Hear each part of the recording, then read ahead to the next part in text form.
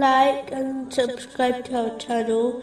Leave your questions and feedback in the comments section. Enjoy the video.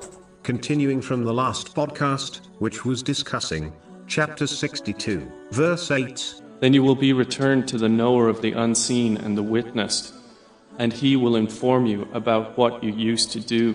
A Muslim should always remember the end of their journey and reaching the court of Allah, the Exalted, as this journey is inevitable. It is therefore vital for Muslims to prepare adequately for this meeting by behaving in the manner discussed earlier. There are no do-overs, and one's regrets will not aid them when they reach this point. So it is vital not to delay obeying Allah, the Exalted, as the time of death is unknown. Today is the day to act, as one may never reach the tomorrow they hope for. No deed, small or big, will be overlooked or forgotten. All will be held accountable for every breath they took on this earth. It is truly inevitable.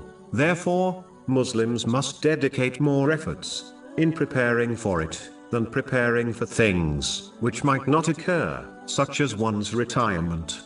The key thing to understand is that it is important for Muslims to regularly assess their own deeds, as no one except Allah, the Exalted, is better aware of them than themselves. When one honestly judges their own deeds, it will inspire them to sincerely repent from their sins and encourage them towards righteous deeds. But the one who fails to regularly assess their deeds will lead a life of heedlessness, where they commit sins without realizing and fail to repent from them. This person will find the weighing of their deeds on Judgment Day extremely difficult. In fact, it may well even cause them to be hurled into hell. A clever business owner will always regularly assess their accounts. This will ensure their business heads in the correct direction and ensures they complete all the necessary accounts, such as a tax return, correctly.